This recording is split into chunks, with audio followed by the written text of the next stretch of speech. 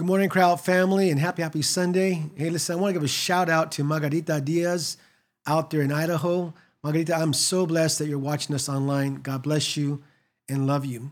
If you have your Bibles with you, turn to 1 Corinthians chapter 1, verses 10 through 17. 1 Corinthians 1, verses 10 through 17 is today's text. We're now in part 2 of our series, Undivided. Now, before we dive into the text, I want to do a quick review from last week's text, which was verses 1 through 9. And last week we learned from the introduction and background that the Corinthian believers were not living in a way that was pleasing to God, and they were a messy, troubled church.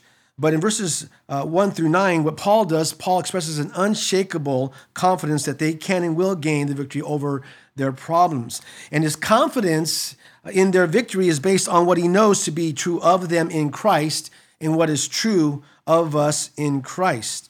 I want you to follow me here. In verses 1 through 3, Paul points out their position, our position in Christ, speaks of what we are in Christ. So we're the church, ecclesia, called out ones. And as a church, listen now, we are also sanctified and separated from all other common things, set apart for God's use and God's possessions. We have been given a new position.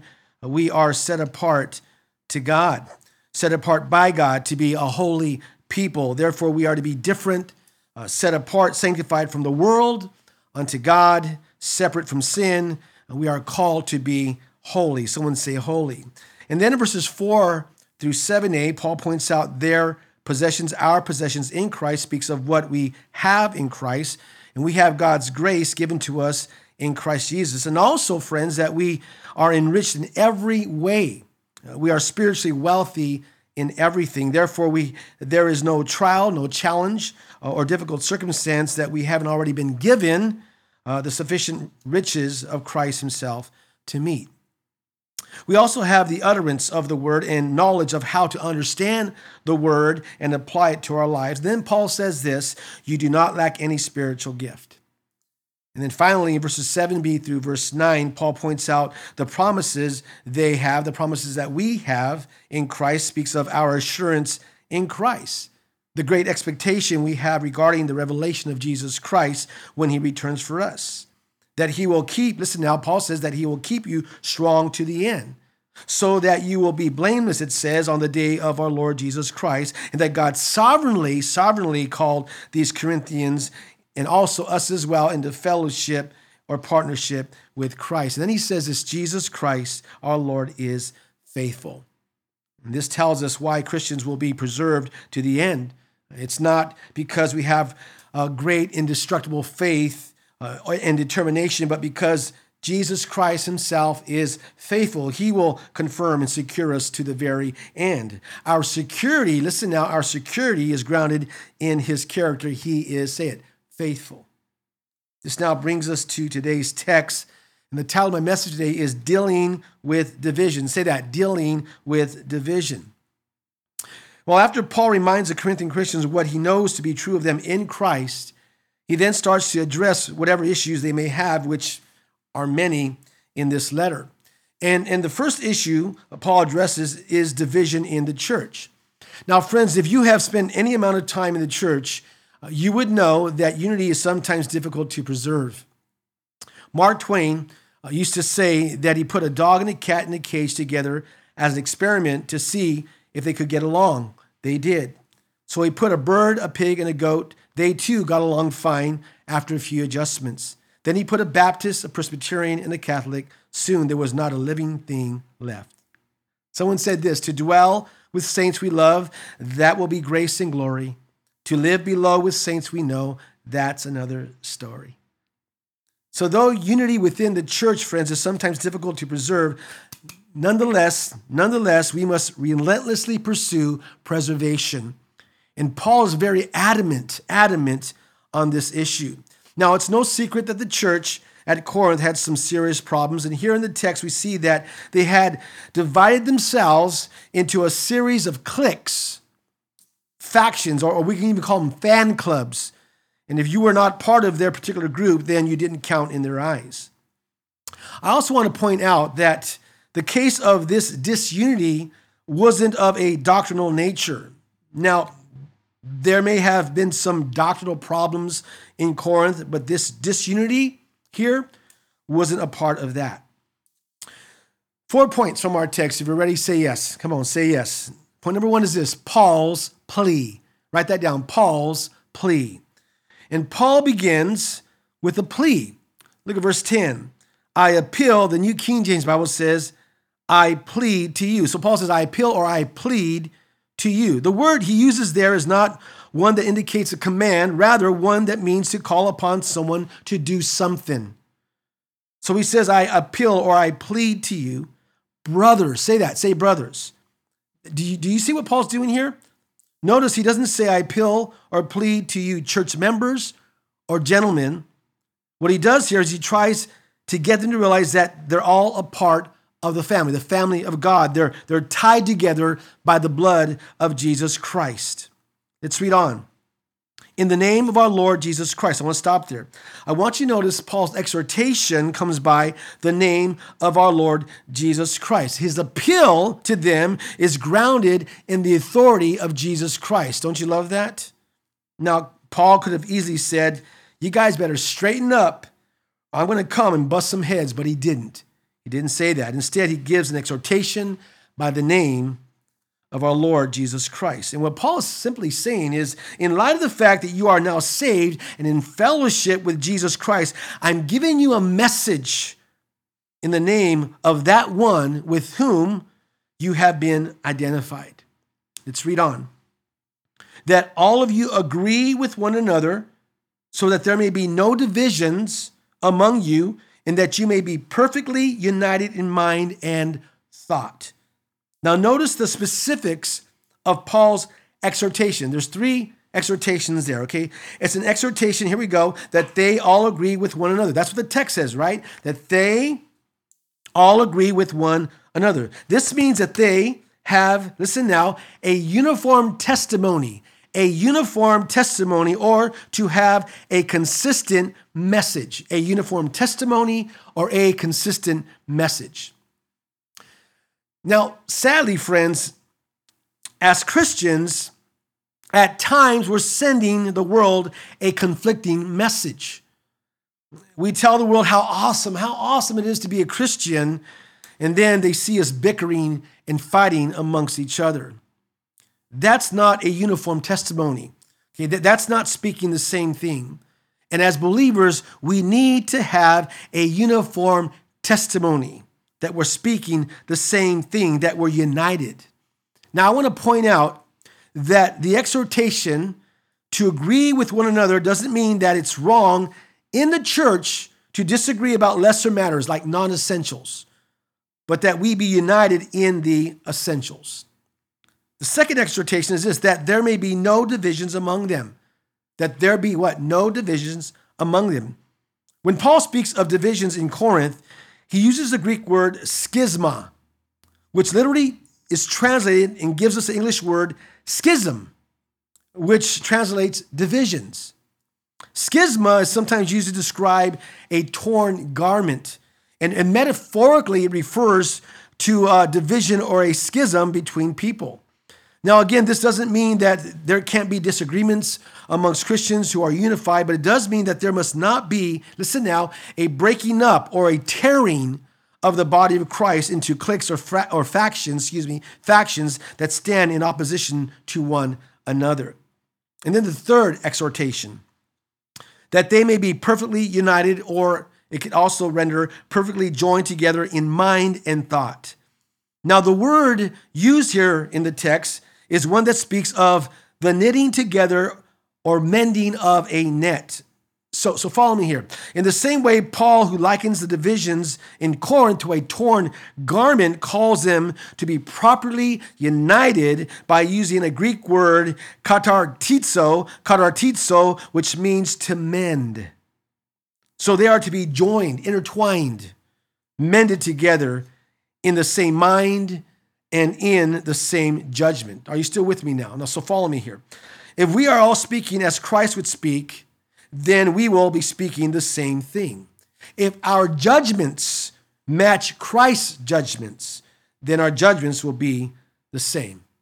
So these 3 points or exhortations can be summed up in a single word, and that word is unity. Come on, say unity. Now, if you're saved, say amen. Come on, say amen. Listen, there's to be unity among the members of the body of Christ. Do you remember what Paul said back in verse 9? He said this, you are in fellowship with who? With Jesus Christ. So in other words, what he's saying, so since you are in fellowship with Jesus Christ, then you ought to be in fellowship with one another. I love that. You see, this is an appeal. It's a plea for them to choose unity and reject the division. So there's always a lesson. Here's a lesson. The lesson is this: live in unity. It's that simple. Live in unity. I want you to write this down. Psalm 133. Psalm 133. The psalmist writes this: how good and pleasant, say pleasant, it is when brothers, I would even say sisters, live together in unity. It's like precious, say precious, oil poured on the head, running down on the beard, running down on Aaron's beard, down on the collar of his robe. It is as if the dew of Hermon were falling on Mount Zion, for they're speaking of unity. Where there's unity, there, the Lord bestows his blessing, even life forevermore. Unity amongst believers is pleasant and precious. And whenever God sees unity within the body of Christ, God bestows blessings upon that body of believers. Amen. Now, I love Paul's wisdom here. You see, he sets before them what right behavior looks like before he tells them what's wrong in their conduct. So he just told us what right behavior looks like, right? And now he tells us what's wrong in their conduct. Brings us to point number 2 is the problem. Say that, the problem. Write that down. Number 2 is the problem. Look at verse 11 with me. The problem, verse 11. Paul writes, my brothers, some from Chloe's household have informed me that there are quarrels among you. Now, Paul, in naming Chloe, who was a very well-known in the Corinthian church, establishes that these contentions were not just rumors, they were facts. Say that, they were facts. And what I love about Paul is listen now, was Paul that Paul cared about truth. Say that, Paul cared about truth. He wasn't willing to deal with unconfirmed rumors. And he says, listen now, he knows this is true because there were eyewitnesses. And he names the original source of the information. Now notice that Paul identifies the problem as what? Quarreling. Literally, it's bitter words. So this isn't minor bickering. It's serious stuff. You know what it is? It's verbal arguments in the church. That's what it is. Verbal arguments in the church. And you see, the problem was that there were people in the church who were taking sides in strife, creating factions, cliques, and fan clubs centered around personalities. Which brings us to point number 3, is the personalities. Write that down, the personalities.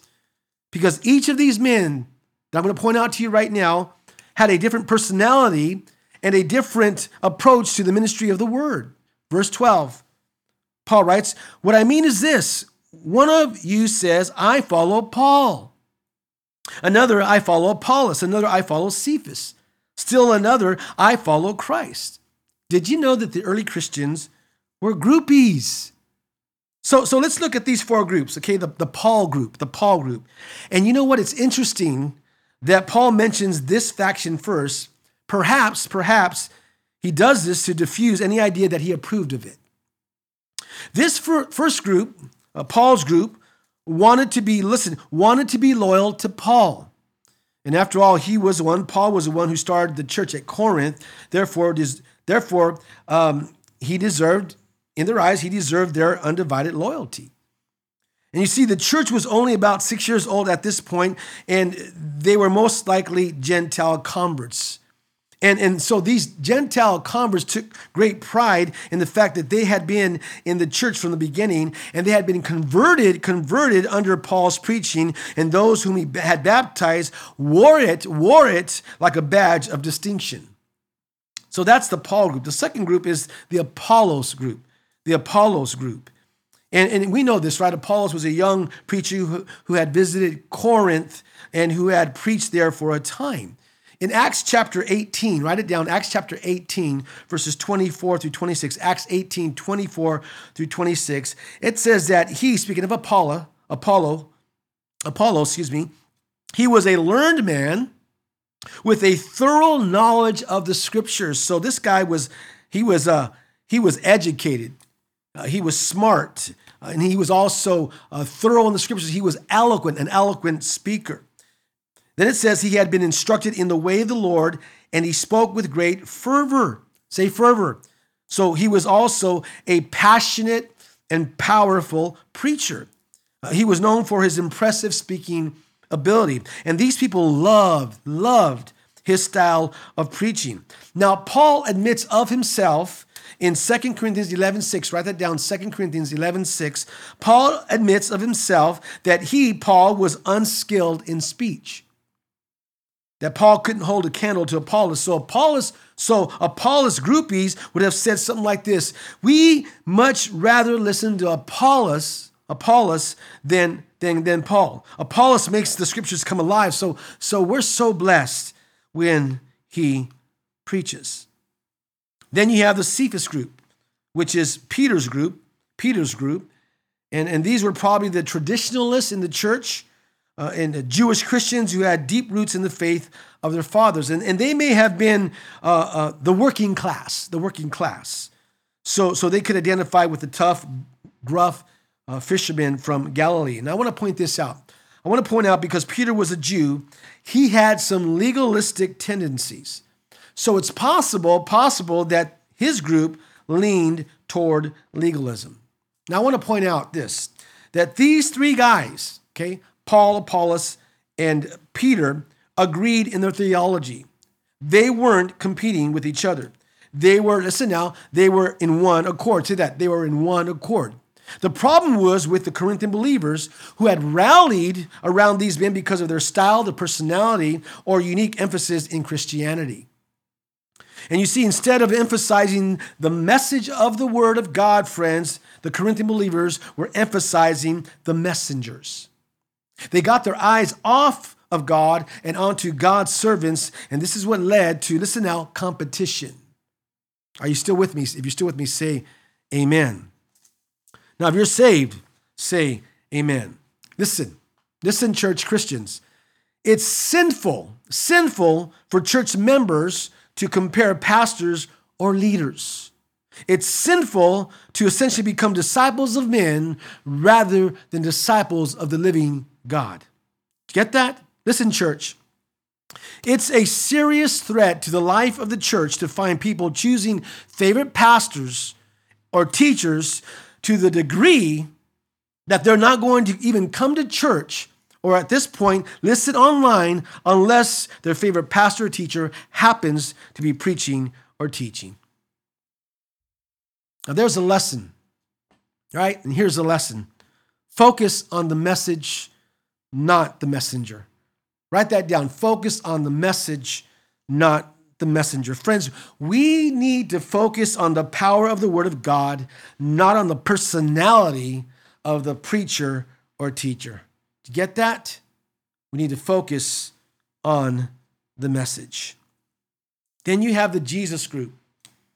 These were considered the purest, those who sounded the most spiritual. This was a self-centered, self-righteous group who refused to submit to anyone.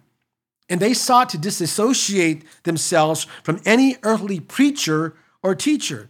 And they basically said something like this: we don't need human leaders at all. Jesus is the head of the body, and we'll just listen to him. We're not going to listen to Paul or Apollos or Peter or anyone else for that matter.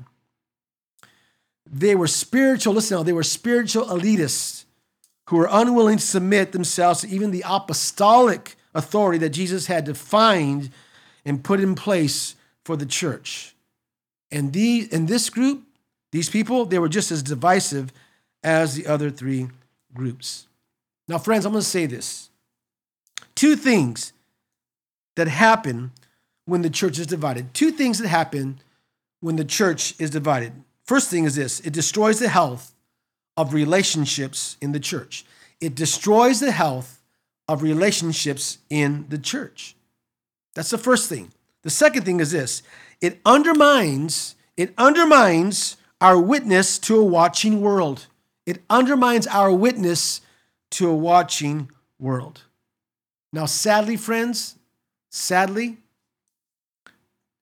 politics are dividing the body of Christ. And those who are politicizing the pandemic are dividing the body of Christ. And I got to tell you, it is so sad. And it breaks my heart. It brings me to tears. And I want to tell you, church, we're better than that. And we need to take our eyes off of that stuff and put our eyes back on Jesus, focused on him and his word. Get back to the center, because who's in the center? Jesus Christ is in the center. Listen, friends, our loving unity in Jesus Christ is one of the most powerful evangelistic tools that you and I have as believers. Our unity as the church, listen now, it was on the mind of Jesus the night before his crucifixion. And in John chapter 13, verse 35, John 13:35, he told his disciples in the upper room that their love for one another would be the mark, say the mark, by which people would know that they belonged to him. And then he prayed for that in John chapter 17, John 17, verses 20 through 21, that's known as the great high priestly prayer, where Jesus prayed, "My prayer is not for them alone," speaking of the 12 disciples. "I pray also for those who will believe in me through their message." That includes us. "That all of them may be one." Did you get that? That all of them, believers, past, present, and future, may be one. "Father, just as you are in me and I am in you, may they also be in us." Listen to what he says. "So that the world may believe that you have sent me." Love that. Our unity speaks volumes. Our unity is key. Now, the thing that seems to be the identifying connection with these leaders was baptism. And what Paul does here, he asks a series of questions, and these are rhetorical questions. And the answers to these questions are obvious. So I want you to follow me here. Verse 13a. Paul writes, "Is Christ divided?" Now, a literal translation is this: is Christ broken up into little pieces and handed out to different factions? And the answer is no. No, why? Because there is only one Christ.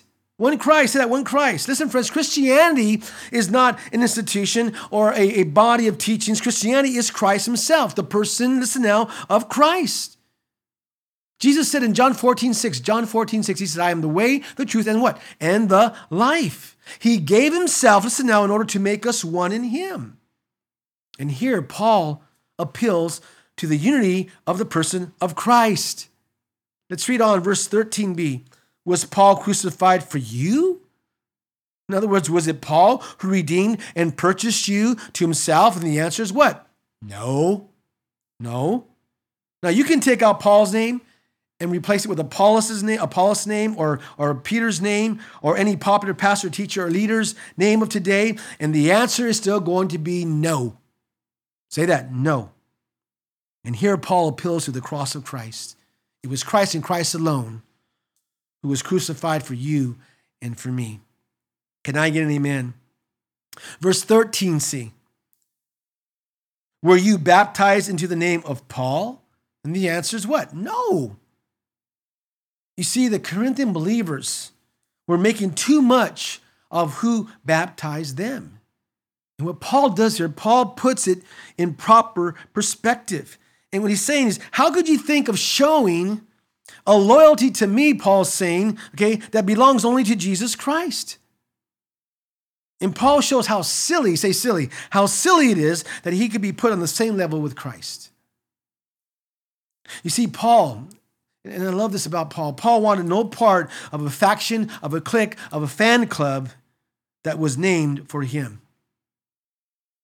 He saw himself, love this, he saw himself as a servant, as a laborer for the kingdom of God, not a superstar or a celebrity. Now I want to say this. The problem hasn't been, or this problem hasn't been limited to the church in the first century.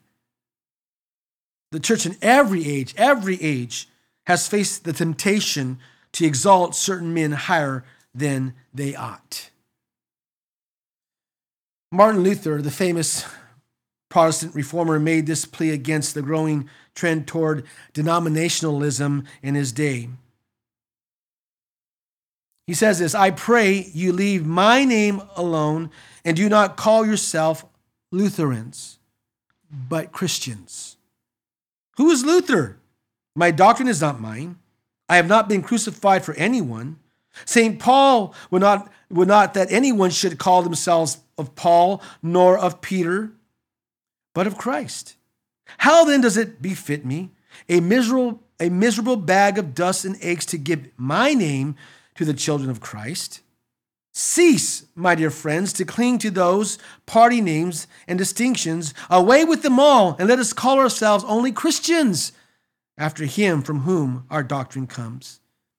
It is quite proper that the papists, speaking of the Roman Catholic religion, should bear the name of their party, because they are not content with the name and doctrine of Jesus Christ. They will be papists besides. Well, let them own the Pope, as he is their master. For me, I neither am nor wish to be the master of anyone. I and mine will contend for the soul and whole doctrine of Christ, who is our sole master. I love that. There's a lesson. Here's a lesson. And the lesson is this. Exalt Jesus, period. Say that. Exalt Jesus, period. He and he alone is to be exalted. Not a denomination, not a pastor, not a teacher or a leader, friends. Only Jesus Christ himself is to be exalted. Exalted, period. Now I want to say this. It's okay to esteem your pastors and leaders and teachers, okay? But don't exalt them. Jesus Christ is to be exalted only, period. Can I get an amen? Paul's plea, the problem, the personalities, and point number 4 is this, Paul's personal defense. Write that down, Paul's personal defense. If you're still with me, say amen. I'm loving this. Aren't you loving this? Verses 14 through 16, follow me. I am thankful that I did not baptize any of you except Crispus and Gaius. Listen to what he says in verse 15. So no one can say that you were baptized in my name. Verse 16, yes, I also baptized the household of Stephanas. Beyond that, I don't remember if I baptized anyone else. So what Paul does here, Paul goes on the record to show that he only baptized a handful of people in Corinth. And he does this because a large group of Corinthian believers were bragging, it was Paul who converted me. Man, Paul's the one that brought me to the Lord. I was baptized personally by Paul. Paul baptized me. And so, listen now, and so going on the record, what Paul does, Paul knocks the props right out from under those who would place their status upon their identification with him. And what Paul is pretty much saying is this. He's saying, I didn't baptize you, so you can't possibly be identified with me. Then I love what Paul does. By way of explanation, he focuses on the cure, say the cure for the division in the church. Look at verse 17a. Verse 17a. For Christ did not send me to baptize, but to preach the gospel. Gosh, I love that. To preach the gospel. And here Paul, what he does, he summarizes the fact that baptism must take backseat to the ministry of the proclamation of the gospel of Christ. And you see what Paul's doing. Paul's putting baptism in its proper place. And that's why Paul didn't bother to keep track of whom or how many he had baptized. Now, there is one thing we can conclude from this, and it's this. It's that the Bible doesn't teach baptismal regeneration, okay? Which is that you have to be baptized in order to be saved. Now, listen. If Paul believed, as some churches and Christian groups do today, that you have to be baptized to be saved, then he would have baptized every convert he made as soon as possible. In fact, that would mean that we're saved by works and not by grace. And we know that's not true. We're saved by grace, not by works. Listen, friends, baptismal records, forms of communion, styles of music and worship, the architecture of the church building, and other physical things that we try to hang on to don't sustain or promote unity. What sustains and promotes unity is lives transformed by the gospel of Jesus Christ. Can I get an amen? Amen? You see, Paul wasn't sent to start a cult of people who could be baptized by him. He was sent to preach the gospel. And we are sent just like Paul, the same way Paul was sent, and that is to preach and to share the gospel of Jesus Christ. To share the good news. John 3:16, right? It's all there. It's in a nutshell. John 3:16, for God so loved the world, that's the greatest love, that he gave his one and only begotten Son. That's the greatest gift, that whosoever believes in him shall not perish, but have everlasting life. That's the greatest hope. Greatest love, greatest gift, greatest hope. Verse 17b, not with words of human wisdom. And I want to stop there. Paul came speaking plainly without any attempt to impress with eloquence or intellect. And what he did, he preached the gospel. Listen now, Paul preached the gospel in simple terms which people could understand. And this is what I loved about Billy Graham. Billy Graham was so simple when he presented the gospel. And that's why Billy Graham was so effective in bringing people to Jesus Christ. There's a lesson, and here's a lesson. Are you ready? The lesson is this. You don't have to be a great speaker to share the gospel effectively. Write that down. You don't have to be a great speaker to share the gospel effectively. Amen? Just share it in simple terms. Let's read on. Paul writes, lest the cross of Christ be emptied of its power. Get that? Lest the cross of Christ be emptied of its power. Paul is saying, if one preaches the word of God with a reliance on human wisdom of words, they can make the gospel of no effect. You see, friends, the persuasive power is in the message, not in the messenger. I'm going to say it again. The persuasive power is in the message, the word of God, not in the messenger. There's a wonderful story of the power of the cross at work through a simple man by the name of Dwight L. Moody, who was a shoe salesman in Chicago, Illinois, in the middle part of the 19th century.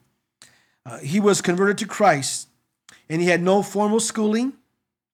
He used horrible grammar his whole life, but he shared the gospel with a passion. And God turned him into the most powerful evangelist in America in the 19th century. And because of his effectiveness, he was invited to preach in other countries. The first time he was asked to preach at Oxford University. And the British press had a field day with this unlettered, simple man. He was also physically unattractive, having a huge pot belly, and the press savaged him on his physical appearance. So when he was introduced to the hundreds of students at Oxford University, there was a lot of snickering and noise. And he walked back and forth. And as he walked back and forth across the stage a couple of times, looking at these men, And as he was walking, he walked and walked until it got quiet. And these were his opening words. Don't you believe, young gentlemen, that God don't love you, because he do. Then he repeated his words. And that day there was a hearing of the gospel, or for the gospel of Christ, and a revival at Oxford University because of the simple preaching of a man who believed, as the Apostle Paul did, that we must glory in the cross of Christ and the message of Christ and quit looking at the messengers. Can I get an amen? You see, I believe Paul made mention of the cross here in order to heal the fragmentation in this church. And you see, Paul, by calling them back to the cross, was calling them back to unity. And by calling them back to the meaning of the cross, Paul hoped and helped to help them find unity. And I love how he brings them back to the cross. That's what communion is all about, right? When we take communion once a month, it's to remind us of what Jesus Christ did back on the cross. Now, if you're saved, say amen. Listen now. When we get our eyes off of men and systems and put them on Christ and his cross, divisions are minimized.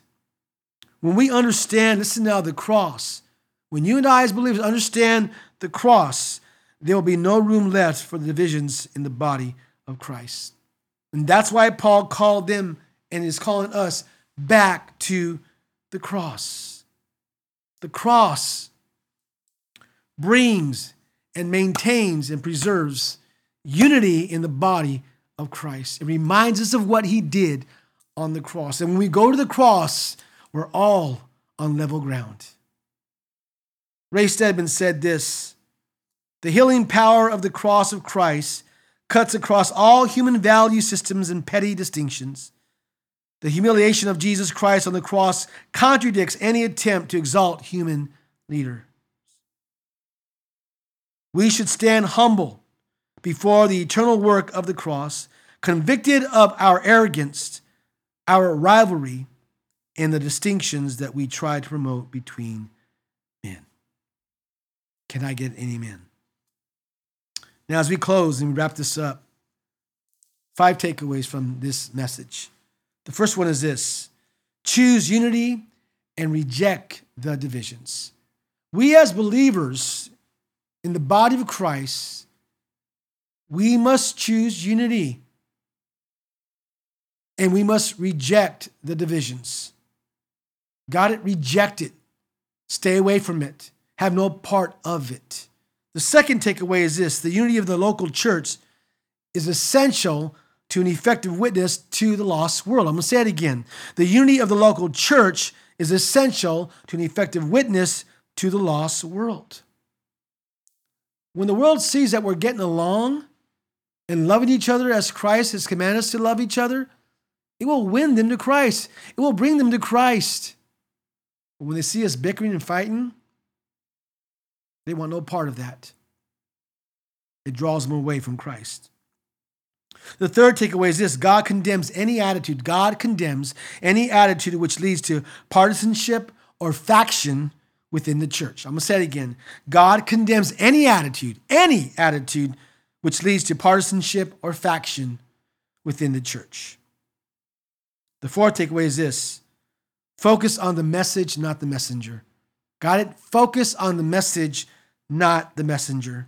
God hates any attitude whereby people devote themselves to a man or to a woman. Got it? Focus on the message, not the messenger. And finally, the fifth takeaway is this: the message of the cross restores unity. The message of the cross restores unity. Listen, friends, his redemptive work on the cross, okay? It is his redemptive work on the cross that should glue us tightly together. Can I get an amen? Say amen. Now, as we close today, I'm going to close by praying the prayer that Jesus prayed in John 17, verses 20 through 21. And I quoted this verse earlier in the message, but I want to pray this prayer that Jesus prayed. So let's all bow our heads My prayer is not for them alone. I pray also for those who will believe in me through their message, that all of them may be one, Father, just as you are in me and I am in you. May they also be in us, so that the world may believe that you have sent me. Amen. Say amen. Listen, if you've never asked Jesus Christ to come into your life to be your personal Lord and Savior, we want to give you that opportunity today. And what you got to do is admit that you are a sinner, acknowledge that you need a substitute, and accept Jesus Christ as Savior. And if that's you this morning, I want you to bow your heads and close your eyes and repeat this prayer after me. Dear Jesus, I admit that I'm a sinner and I need you to come into my life, to save me, to cleanse me, and to change me. I confess with my mouth that you are Lord, and I believe within my heart that God raised you from the dead. I receive you this day. I am saved, sealed, sanctified, satisfied, justified, purchased by the blood of Jesus Christ. I am born again. And from this day forth, Lord, I will serve you faithfully until you call me home. Thank you, Jesus, for receiving me. In Jesus' name I pray. Amen. If you said that prayer, we would love to hear from you, and you can email us at contact@cryout.org. That's contact@cryout.org. Well, I hope you enjoyed the message. Let's stay unified. Let's love each other. Let's focus on Jesus Christ and Him alone. Love you. God bless you. And I will see you next week.